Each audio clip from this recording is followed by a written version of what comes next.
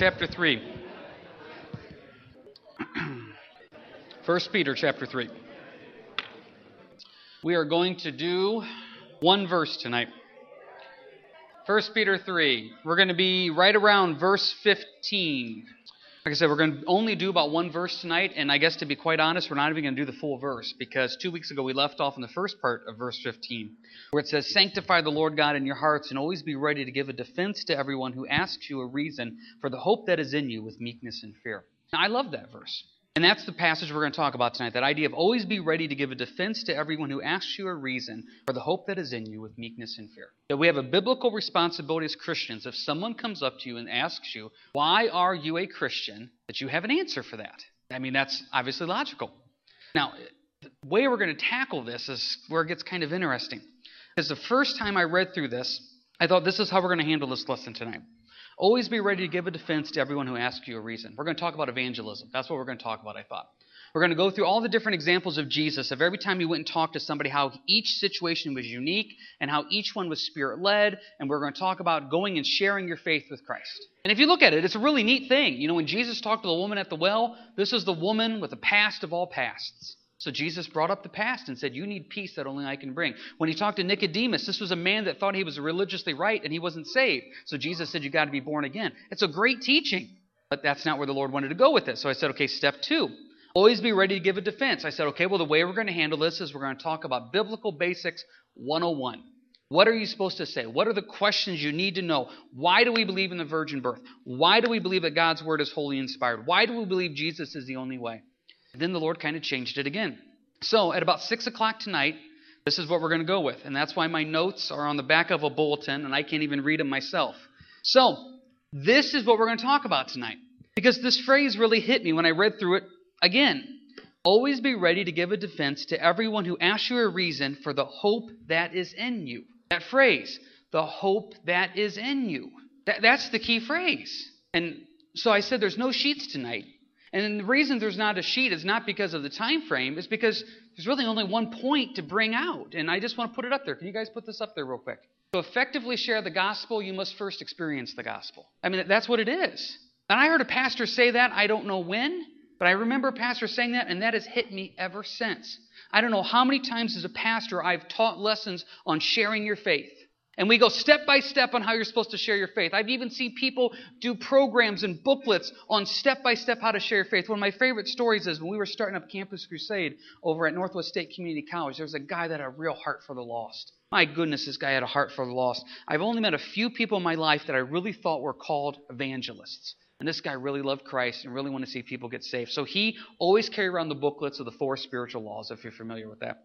And so we were doing an outreach in the middle of the atrium at Northwest State Community College, and there was a guy that he sat down with and started sharing with. And so he was trained to go through the booklet of the 4 spiritual laws. And if you've never seen the booklet of the 4 spiritual laws, it's very straightforward how you do it. Well, he was doing the first spiritual law.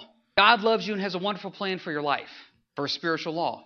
Well, it builds up to the point of you're a sinner, you need Christ, and accepting Christ. You get through all the 4 spiritual laws. Well, after the first spiritual law, the guy said, "I want to be saved." And the guy didn't know what to do, because that's the 4th spiritual law. He couldn't jump to the 4th one because he's been trained to do step 1, then step 2, step 3. No one wants to get saved after the first step. You got to wait to step 4 to get saved. So I've seen people so trained in how to share the gospel, it's no longer Spirit-led. Well, this is what the book says. I read a book one time on how to share your faith, and the guy says you learn a couple sports tidbits. So therefore, when you see the guy wearing that shirt of that team, you can go up and start a conversation. The Lord goes there and that. That may work for him. I don't know. I know for me, each situation is completely unique, and I just got to be open to what the Spirit has to say. And sometimes it's wonderfully successful, and other times it doesn't seem like anything came out of it anyway whatsoever. You know, we went door to door in Belmore on Saturday, and there was some real neat fruit that came out of that. And I joked on Sunday that Dawn and I, the group that we were with, there was no fruit in any way whatsoever. And there was this one guy that we were talking to at length, real neat guy, and he name dropped God, and he did it in the right manner. You know, he did it properly. And I asked him, I said, "Are you a Christian?" And he goes, "Yeah." And he started talking a little bit more. And I started thinking in my mind, you know what, that question, "Are you a Christian?" that really just doesn't give enough information. Because 80% of America claims to be Christian. So as the conversation went a different direction, we came back to it and I said, "Hey, tell me when you got saved." So he went through his story of when he got saved, how old he was, and all that other stuff, which is amen. I sat there saying, man, why couldn't he not be saved? Because I could have led him to the Lord and I could have something to share, and I didn't. So I just met a Christian. How boring is that? But the neat thing is, he was saved.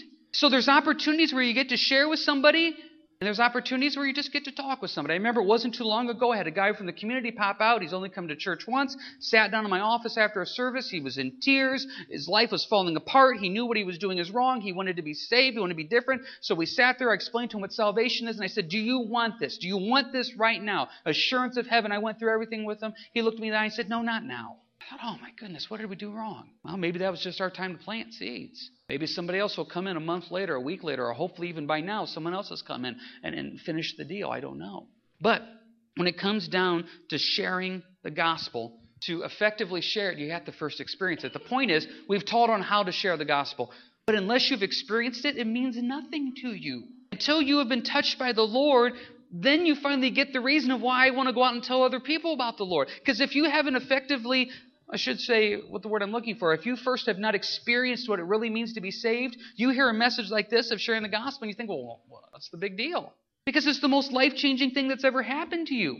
Think about in the book of Acts, or when Christ himself, people got saved. What's the first thing they did? They went and told people. They were so excited they couldn't stop. They had to go tell somebody. Flip, if you will, to John chapter 1. Just want to give you one example of this. And there's numerous examples I wrote down, but this is the best example here in John chapter 1. John chapter 1.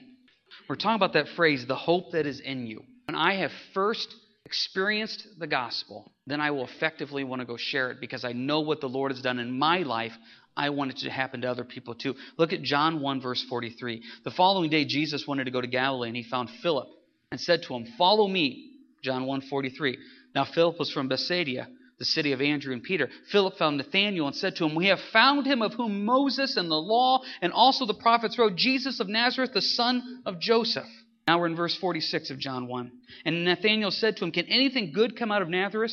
Philip said to him, come and see. Now, simple little verses there. What's the point? Philip met Jesus, and the first thing Philip wanted to do was what? Bring other people to Christ. That's what we're talking about. When you have met Christ, the first thing you want to do is tell other people about Christ. Because you know what he's done in your life. You know how he's changed your life. You know what he's done to your marriage. You know what he's done to everything. So therefore, you want them to go tell other people. And I'm being honest. I don't mean this to be nagging or legalistic or attacking. If there is not a passion inside of you to see people that are going to hell be turned around to go to heaven, you have to stop and ask yourself, have I first experienced Jesus myself? Because when you experience what Christ has done in your life and your marriage, you want that to happen to somebody else. I just wrote a letter to somebody this week, and this person's going through a really difficult time. And the thing I wrote him is, and I gave him these verses, and I said in these verses, I said, the reason I give you these verses, I've experienced this firsthand. These verses bring peace in tough times. So I'm telling you firsthand that's done it for me, and I want it to happen to you. I've experienced it, and I want you to now experience it. So when it comes back now to 1 Peter chapter 3, when it says, be ready to give a defense for the hope that is in you, the first step in this is, have you first experienced Christ? Because we could sit here tonight and go through a lesson on apologetics. This is how you answer this question, and this is what you need to answer this. Or we could go through step by step, this is how you share the gospel. It doesn't mean anything until you first experienced it, and then you want to go tell other people about Christ. You guys can go ahead and take that slide off now. With that being said, when the hope is in you, the whole point is people see something in you that's different. Look at verse 16. Having a good conscience that they may defame you as evildoers. Those who revile your good conduct in Christ may be ashamed. See, there's something different about you. So since there's something different about you, people come up and ask you what's different. And as we've said numerous times, if you're the same now as you were supposedly before you got saved, well, then what in the world did Jesus save you from? There has to be a change in your life to show that something has happened, that Christ is now working in you. So people see verse 16, your good conduct, and then they go back to verse 15 and they say, what happened? And therefore, since you've been touched by Christ, now you say, this is what he's done for me. So to effectively share the gospel, you first have to experience it. Just like Philip was so amazed with Christ, he said to Nathanael, you got to meet this guy. This guy will change your life. That's what we're talking about tonight. Now, before we move on to the rest of this, anybody have any quick questions, comments about that? Ryan? Mm-hmm. Right. You brought up a real good point about Genesis. I remember my Sunday school teacher from 25 years ago. She always used to say, if you can believe Genesis 1:1, you can believe anything. And so much goes back to Genesis. And that's such a neat point that you brought up there about Genesis, because one of the passages in 2 Peter is, at the end in 2 Peter chapter 3, one of the signs of the end times is that people willfully forget creation. And I think it is important, like you're saying there, Ryan, for as Christians that we should have answers, depending on your translations. Some of your translations say prepared to give a defense to everyone who asks, or to give an answer. And this is that word in the Greek is where we get our English word apologetics, that idea of defending the faith. And I think it is a good thing in verse 15 to have answers to questions people ask. I firmly believe that. And like I said, that was one of the ways I thought about taking the lesson, until that phrase, the hope that is in you. There is an importance here as Christians. We need to know what we believe and why we believe it. And if people come up to you and ask questions and you don't know the answer, you know what the best answer is? I don't know. Let me get back to you on that. There's nothing wrong with that. Don't be afraid to say you don't know. And if someone comes up and asks you a funky question about Genesis or Leviticus or Habakkuk, I'll get back to you on that. There's nothing wrong with that. But yeah, verse 15, it's important for us to know what we believe and why we believe. If someone comes up and says, why are you a Christian? There's something I've heard people use this term before. It's called the 1-minute testimony. That you should hopefully be able to effectively share in about a minute what you believe, why you believe, and how it's impacted your life. Because that's what Christ has done for you. Anybody else have anything to say here before we kind of move on with this? I think it's interesting how it says to give the answer. Did you read this? See those words there in verse 15? With meekness and fear. That word meekness literally means gentleness. Now, I know a lot of people, they give a great answer theologically, what they believe and why they believe it, and they do not give it in meekness or gentleness. They give it in hellfire and brimstone. Now, some of you are saying, hey, there's nothing wrong with hellfire and brimstone. No, there's nothing wrong with hellfire and brimstone in certain situations. But if you're a one-trick pony and your only trick is hellfire and brimstone, you're not understanding meekness and gentleness. There are times where you need to do hellfire and brimstone. There's been times when I've been sharing Christ with people, and I've looked them in the eye and said, do you realize you're going to hell if you die right now? That's hellfire and brimstone. That's honesty. That's truth. There's nothing wrong with that. But there's also this idea of meekness. I know people that, once again, have a theologically sound answer, and the reason it's theologically sound is because I hear it so clearly when they're yelling it and screaming it at me every single day. Meekness and gentleness. And the next one, with fear. That word fear means respect. There's a seriousness in this, and I can't stress this enough. Do you realize the opportunity that God has given us? We have the opportunity to go talk to people about eternal matters and them getting saved and going to heaven or going to hell. That is big. I'm willing to bet nearly anything you've experienced today that has brought about some type of anguish or fear or worry, anxiety, tears, anger, frustration does not compare in any way to somebody dying and going to hell. I'm willing to bet that. I've had at least 2 or 3 things today that's got me riled up, and I stop back and I look right now and I'm thinking, that doesn't compare to a neighbor dying and going to hell.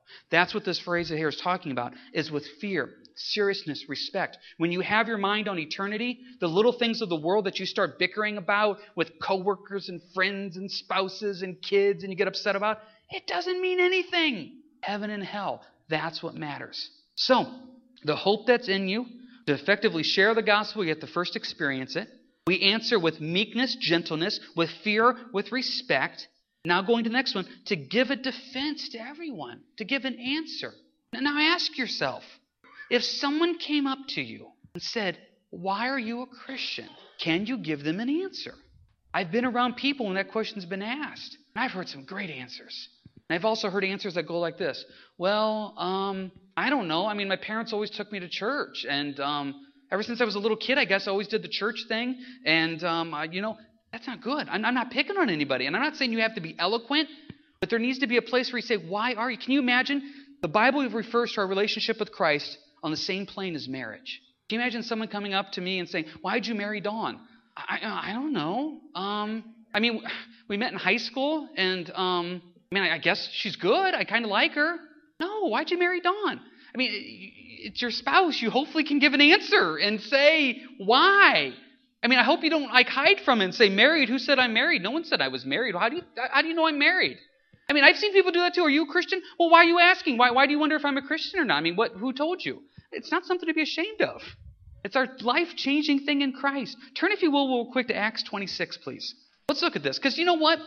Acts 26 is a great example here of Paul when he shared his testimony. And what a wonderful testimony it is. And I tell you, a testimony is just a simple way when you tell people how you got saved. Acts 26. And what you see in Acts 26, you see three simple things. Paul talks about what his life was like before he got saved. Paul talks about when he got saved. And then Paul talks about what it was like after he got saved. How simple is that? And what you see here in Acts 26 is this. Acts 26, verse 1. Paul's on trial. Agrippa says to Paul, you are permitted to speak for yourself. Now, you never give a pastor an open mic. And that's what they did. So what happens here in verses 2 through 11? Paul says, this is what my life was like before I got saved. And he comes right out and he says everything that he did. Verse 4 and 5, that he says, I was raised as a Pharisee. Then he goes on to say right here that he served the 12 tribes. And then what happened was he said he was going to go round up people, verse 9, that were Christians and punish them, put them to death. Now, this is a pet peeve of mine. You've heard me say this before in the past. The purpose of a testimony is to never glorify your sin. And I've seen people do those testimonies where it's 20 minutes of every sin they've ever done, followed by 20 seconds if I met Jesus, followed by 20 seconds of this is what I'm like now. But let me tell you one more story about when I got totally drunk at the bar. It's so funny. Let me tell you what happened. No, I don't need to hear one more story. Because I've heard a pastor say, every testimony is the same. You were going to hell, you got saved, and now you're going to heaven. Now, some of you were going to hell a little quicker than other people going to hell. But we all were on the same road of destruction and hell. And so Paul, he doesn't glorify it. He doesn't hide from it. He comes right out and says, this is what they do. Verse 9, 10. I rounded up Christians that believed in Jesus. And look at verse 10 just one more time. Many of the saints I shut up in prison, having received authority from the chief priest, and when they were put to death, I cast my vote against them. So anytime you're out sharing Christ and you run into somebody who says, how can I be saved? You look at Paul, who used to round up people and put them to death. Okay, if Paul can be saved, anybody can be saved. So you have your past life, verses 2 through 11. Well, what you have now in verses 12 through 18 is what happened is when he met Christ. And he just comes right out and says, so he was walking along the road, verse 14. The Lord appears to him, verse 15. Who are you? Verse 15. I am Jesus whom you are persecuting. And he talks about his conversion, of how he then met Christ. And then he realized what his mission was, verse 18. To open their eyes, in order to turn them from darkness to light, from the power of Satan to God, that they may receive forgiveness of sins and inheritance among those who are sanctified by faith in me. You talk about when you got saved. Maybe someone led you to the Lord. Maybe you saw somebody on TV. Maybe there was a message that I don't know, but you say, this is how I got saved. And then what happens in verses 19 through 23, Paul then talks about, this is what my life's been like after I got saved. This is how my life has changed. It's actually very simple. What my life was like before I got saved, how I got saved, and then now what it's like after I got saved. But here's the cool part about this. Verse 24, Paul, you are beside yourself. Much learning is driving you mad. You have to be prepared. Anytime you share Christ, people are going to pick on you. It's a fact. Verse 25, I'm not mad. So verse 26, you guys know this, but look right here. Verse 27, look at this altar call. King Agrippa, do you believe the prophets? I know that you also do believe. Verse 28, then Agrippa said to Paul, you almost persuade me to become a Christian. See, what happens is a lot of times as Christians, we don't do verse 27. I heard a pastor say one time, you never give them the dessert after the meal. You talk to them about Jesus, but then we leave it as, well, if you have any questions, why don't you just give me a call sometime? Why not ask them? Why not ask them right then and there, you want this? Do you want to be saved? Right then and there. And that's what it is. And that's exactly what Paul says. Paul is standing before all these people, talking to one of the most powerful men in the area, and he says right there in verse 27, do you want to be saved? That's pretty neat. So when it comes back to this 1 Peter 3, give a defense of the hope that's in you. For us to first give a defense, for us to effectively share the gospel, which the word gospel means good news. For us to effectively share the good news, we first have to experience it. The hope has to be in you. So first question tonight is, are you saved? That's the most important question, is realizing that there's come a time in your place where you stop and you realize, I am a sinner, I deserve hell, and the only way I can have heaven is through Christ. That's step one. Now, once you accept the fact that you are saved, I should say, or once you realize that and you understand what it means to be saved, well, then you go to the next one. Am I prepared now to give a defense? Do I want to tell people about Christ? And I'm being honest with you. If you know you're saved, and be quite honest, this passion for the Lord has kind of fizzled, tonight's a great night for you to stop and say, Lord, this is what it's all about. The only thing that matters is seeing people get saved. Lord, help me not to get worked up about the little things. Help me just to focus on souls getting saved. Now, when you see that phrase there, to give a defense or to give an answer to everyone who asks you. If you don't know what to say, this is why we study the Bible. I encourage you to get involved with Discipleship 1 or Discipleship 2. I encourage you to study. I encourage you, if you don't know what to say, come talk to me or Rich or somebody else, and we'll point you in the right direction. If you don't know what you should say, that's why we're here, to encourage you and to help you with that. And how do you do it? Look at verse 15 one more time, with meekness and fear. But don't forget verse 16. Your lifestyle is the greatest witnessing tool God has given you. Greatest witnessing tool. Because I've seen people, once again, say everything right, but their lifestyle is so loud, people can't hear it. Years ago, I got a phone call from somebody, and he didn't want to give me his name, which is fine. And he said, do you know so-and-so? And I said, yeah. And they said, does he go out to your church? I said, well, he sporadically comes out to church. I would not call him regular, and I, at this point, don't even really know too much about what he's doing, what's going on. He goes, well, this guy says he goes to your church. I said, okay. And he goes, I want to talk to you. And I said, okay. And so he goes through all these questions, what we believe and how we act and what we do and all this other type of stuff. And it was really weird. And I finally said, well, why are you asking me this? He goes, well, he talks about your church and he talks about you all the time. I thought, oh boy. And he goes, this guy has a tendency when we go out to get totally wasted. And at every party stand up and just start preaching Jesus. Totally wasted. And he goes, I thought, you know what? I need to find out what type of hypocritical church this is that allows that to go on. And I said, obviously, no, we don't. My point of that is sometimes your conduct in verse 16 totally overshadows every word you say. And I've seen it. I've seen it in my life. I've seen it in other people's lives. And God help us to not only say it, but to walk it and live it and preach it in our actions with meekness and fear and have a God-given heart to want to see people get saved. And I'm telling you right now, whatever baggage you brought in tonight, whatever is falling apart in your life, compared to people going to hell, it doesn't compare. When you get your eyes back on Christ and eternity, man, that is all that matters. That is all that matters. And God help us to see that perspective in everything we do and say. Does anybody have any final questions, comments here before we go ahead and close up with a word of prayer? All right, let's pray. Lord, as we just come to you now, we want to live this, Lord. We don't want to just preach it. We want to live it. Lord, we want to know the hope that is in us, that is you. To take that hope that is in us and then to go out and share that with other people. Lord, when we run into people that may not know you, help us to have our lifestyle and actions be a light and a witness for you. Lord, help us to have the right words and answers with no matter what we face, to be able to respond accordingly to you. Lord, help our conduct to be that good conduct, to be a light and a witness for you. And Lord, what we want to finish up with here right now, as I'm sure we all have unsaved co-workers, friends and family, maybe spouses, kids that we're burdened for. We just want to come to you quietly and just personally give those people to you that they could truly come to know you. And Lord, we want to play a role in that. Not for selfishness or pride, but Lord, we love them so much. We want an open door to share you. And Lord, right now we give you those people just quietly. And we give you those hearts of those people that don't know you. Lord, help us in our everyday actions to be lights and witnesses for you. Some of it may be just simple. Some of it may be hardcore evangelism. But Lord, whatever it is, we want to shine for you in all we say and all we do. Lift this up in your name. Amen. All right, you guys have a good week and God bless.